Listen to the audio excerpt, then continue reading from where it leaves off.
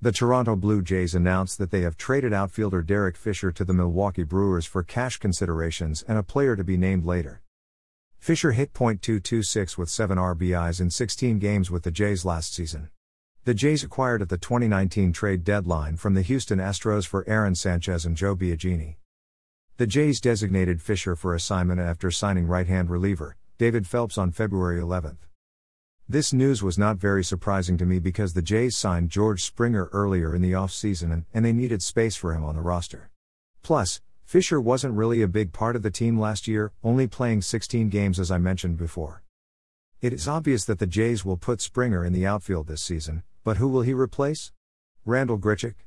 Teoscar Hernandez? Lourdes Gurriel Jr.?